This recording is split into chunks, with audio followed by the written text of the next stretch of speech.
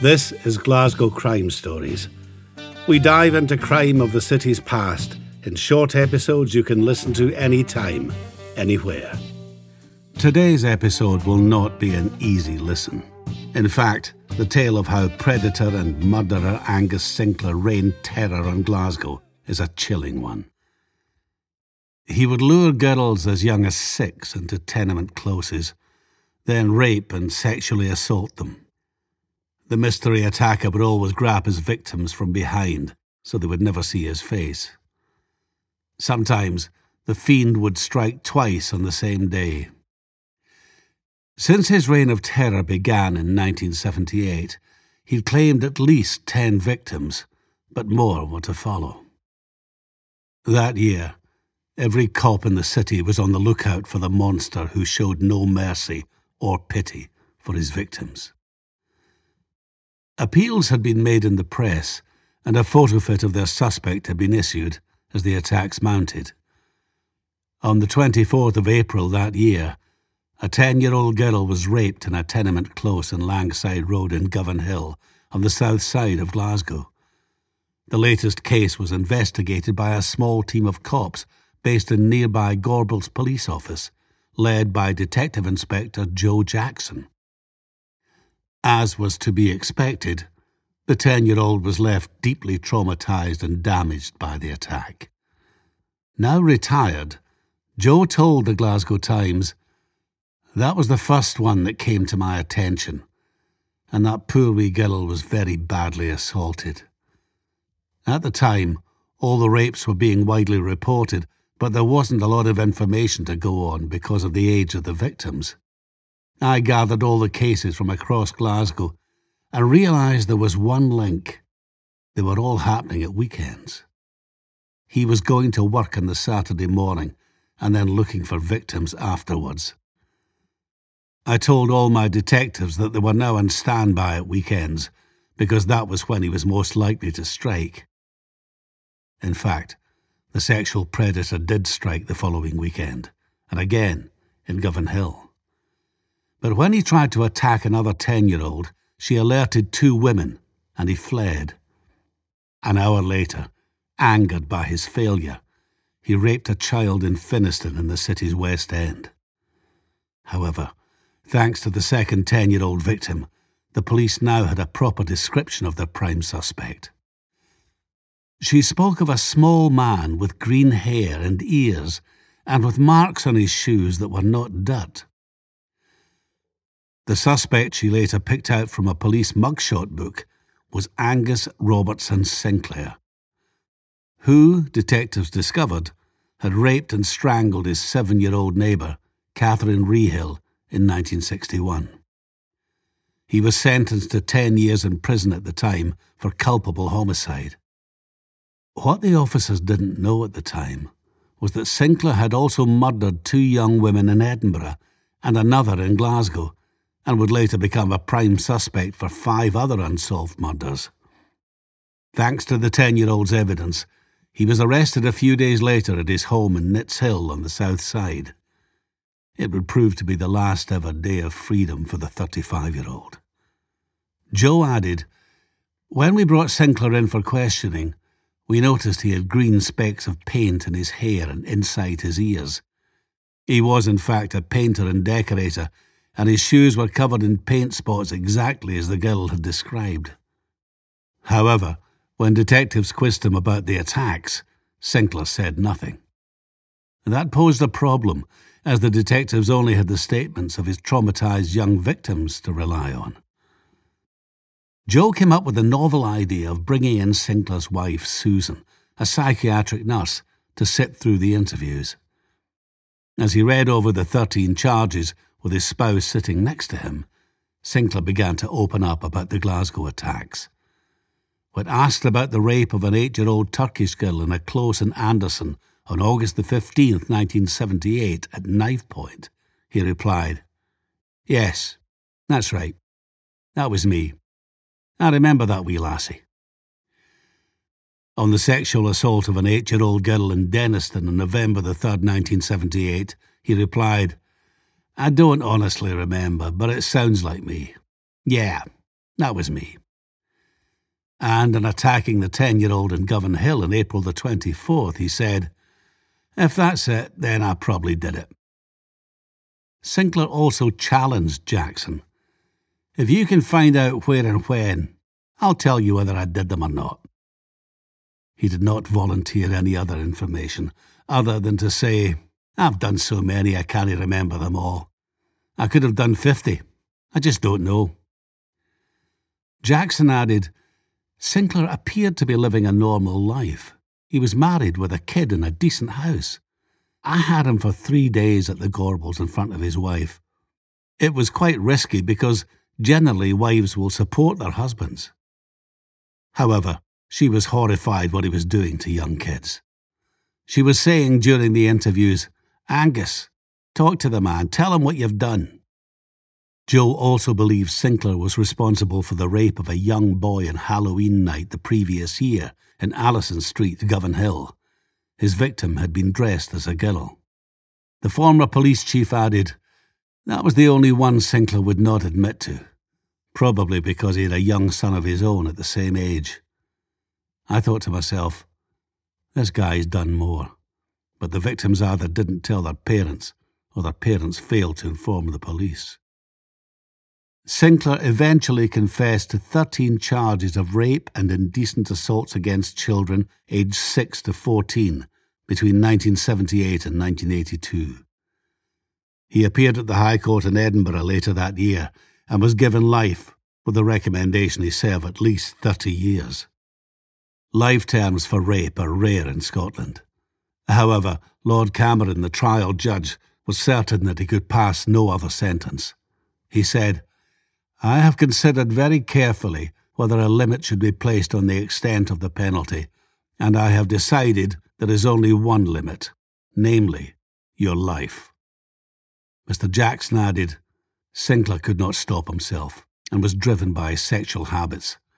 He asked to be medically castrated in the hope it would get his sentence down. The judge realised what a danger he was to the public with the sentence he handed out.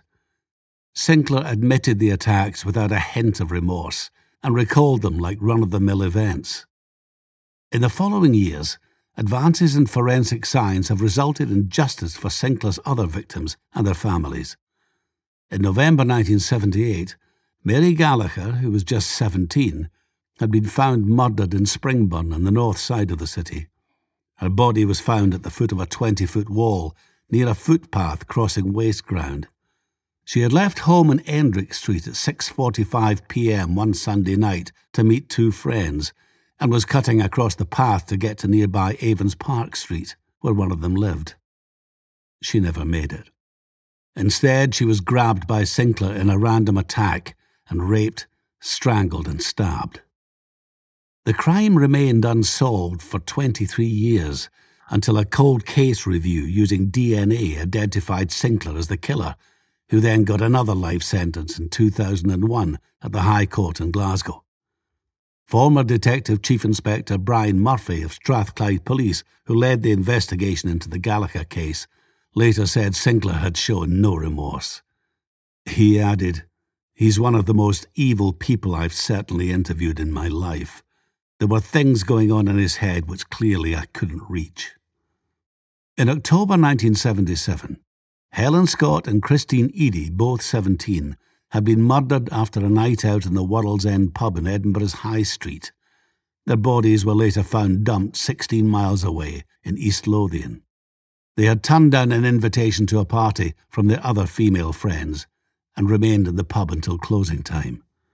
On the street outside, they encountered 2 men who persuaded the girls to go to a party with them.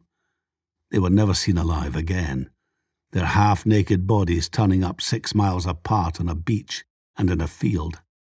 Clothes from both Helen and Christine were missing, as were their handbags. 30 years later, DNA evidence from the crime scene linked Sinclair to the 2 victims. In 2007, he appeared at the High Court in Edinburgh on the double murder charge, but the trial collapsed because of a lack of evidence. However, in the following years, new evidence came to light. Forensic samples from the ligatures used to bind and strangle his two victims had been examined using a new DNA profiling technique. A match was made with the DNA profiles of Angus Sinclair and another man, Sinclair's brother-in-law, Gordon Hamilton, by now dead. In 2014, Sinclair became the first person in Scotland to be retried for the same crime on new double jeopardy rules. He was found guilty of Helen and Christine's double murder and sentenced to a minimum of 37 years in jail at the High Court in Livingston, the longest term in Scottish legal history. The trial judge, Lord Matthews, described Sinclair as a dangerous predator capable of sinking to the depth of depravity. Sinclair is also believed responsible for the unsolved murders of Anna Kenny, 20, Hilda Macaulay, 36, and Agnes Cooney, 23, in Glasgow over a 3-month period in late 1977. On the night of Friday, August the 5th, Anna Kenny left the Hurdy-Gurdy pub in Glasgow's town head and was never seen alive again. She and a friend, Wilma Sutherland, had been at the bar on Lister Street where they met two young men. At closing time, Anna, 20, left the pub with one of the men, who offered to walk her to George Square from where she could get a bus. She never returned home. Police traced the man she was with, who told them she had left him to find a cab. He said that after she had turned a corner out of sight, he heard a car brake and assumed she had either hailed a taxi or been spotted by someone she knew. Her remains were found by two shepherds 21 months later in Skipness, a village on the Kintyre Peninsula on the road to Campbelltown. All that was left was her skeleton and the shirt she was wearing at the time of her disappearance. 2 months later, on Friday, October the 1st, Hilda Macaulay, a divorced 36-year-old mother of 2 young children, was seen leaving the Plaza Ballroom at Eglinton Toll in Glasgow. The next day, fruit pickers found her half-naked, badly battered body lying in long grass opposite the entrance to a caravan site, 16 miles away in Langbank, Renfrewshire. Her clothing was scattered among the bushes, and police discovered that her coat, shoes, and handbag were missing. 7 weeks later, on Friday, December the 2nd, Agnes Cooney, a 23-year-old children's nurse, had gone to the Claddagh Social Club in Westmoreland Street on the south side of Glasgow with a friend. Agnes had a few drinks, and just after midnight said she was going home.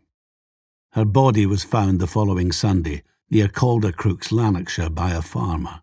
She had been stabbed 26 times. To this date, no one has been charged with or stood trial for any of the 3 murders.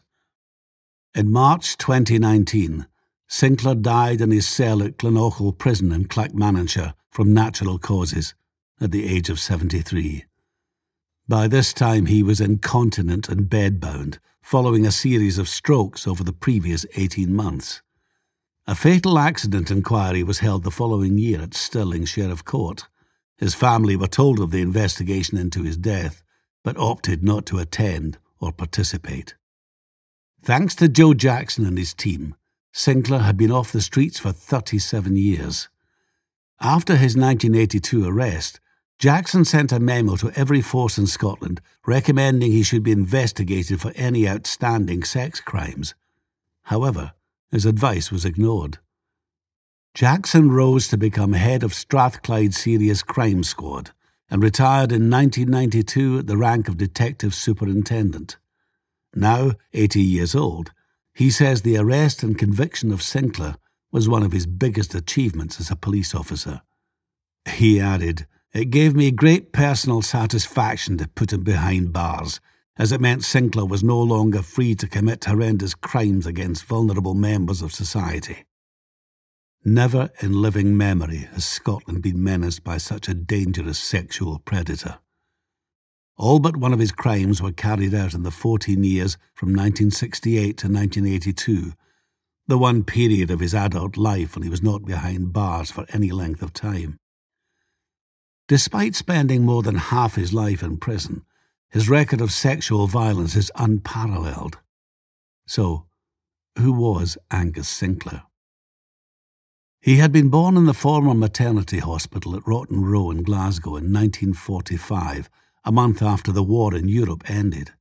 He was the second son, the third child of Angus and Mamie Sinclair. Since the 1930s, the couple had lived in a tenement on St. Peter's Street and St. George's Cross. It was where Sinclair grew up with his brother John and sister Connie. Angus Sr. was a journeyman joiner from Stirling. His wife, the daughter of a coal miner from Salisbury, a pit town near Shotts in Lanarkshire. In 1959, Sinclair stole a collection box from a Glasgow church, aged 13, and broke into a house that same year. In 1961, he was given 3 years probation for sex offences against an 8-year-old girl. That same year, at the age of 16, Sinclair lured Catherine Rehill into a stairwell before raping and strangling her. The calculated manner in which he disposed of the body and tried to cover his tracks shocked police. He even called the ambulance himself, telling the operator that a wee girl has fallen down the stairs. A psychiatrist's report from the time said, "I do not think that any form of psychotherapy is likely to benefit his condition, and he will constitute a danger from now onwards. He is obsessed by sex, and given the minimum of opportunity, he will repeat these offences." Sinclair was sentenced to just 10 years at the High Court in Edinburgh and was out in less than 7. While serving his sentence in Sawton Prison in Edinburgh, Sinclair trained to be a painter and decorator. After his release from prison in 1968, he spent 2 years living in a flat in Hill Place, less than a mile from the World's End pub. He met Sarah Hamilton, a student nurse from Glasgow who was living in nurses' accommodation at Edinburgh's Eastern General Hospital. Sinclair, 25, and Sarah, 20, married in 1970 in the registrar's office in Leith. Both families were there, including Sarah's younger brother, Gordon Hamilton, then aged 15. After the wedding, the couple spent 2 weeks in Campbelltown on their honeymoon. 2 years after they married, the couple had a son, Gary. By then, they were living with one of Sarah's brothers in Glasgow's Gallowgate. It was during this period in the 1970s that Sinclair bought an ice cream van to supplement his painting income and became interested in photography, even setting up his own darkroom. He also had a camper van, which he took away on weekend fishing trips with Hamilton. In 1979, he was convicted of possessing a handgun and was sent to jail for 6 months. In 1980, after his release from prison, Sinclair and Sarah put down £3,000 as a deposit on a Barrett home in a new estate in South Nits Hill in Glasgow, for which they paid £27,250. It was during that period that Joe Jackson's team began to see the pattern, linking a series of rapes and sex attacks on young girls across Glasgow. After his arrest in 1982, Sinclair never left prison. In 2004, Scottish police revealed that they were officially linking the unsolved murders of Anna Kenny, Hilda Macaulay, Agnes Cooney, Helen Scott and Christine Eadie. Following Sinclair's conviction for the World's End murders, Detective Superintendent Alan Jones said a killing spree of that magnitude had not been seen in Scotland in modern times. He added, "There's no other thing to compare it to, really. There have been serial killers elsewhere in other countries, but in Scotland, no, there's nothing else.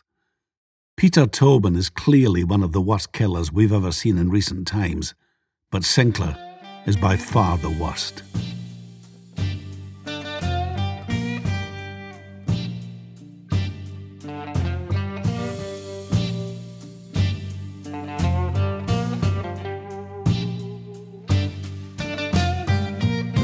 This podcast was brought to you by the Glasgow Times. With a digital subscription, you can access our exclusive, insightful, and trustworthy local news from just £2 for 2 months. We are also currently offering 20% off our annual rate with the code GlasgowPod22. This offer is for new subscribers only and is only available with the promotional code given in this podcast. Subscriptions will renew at the standard rates unless cancelled.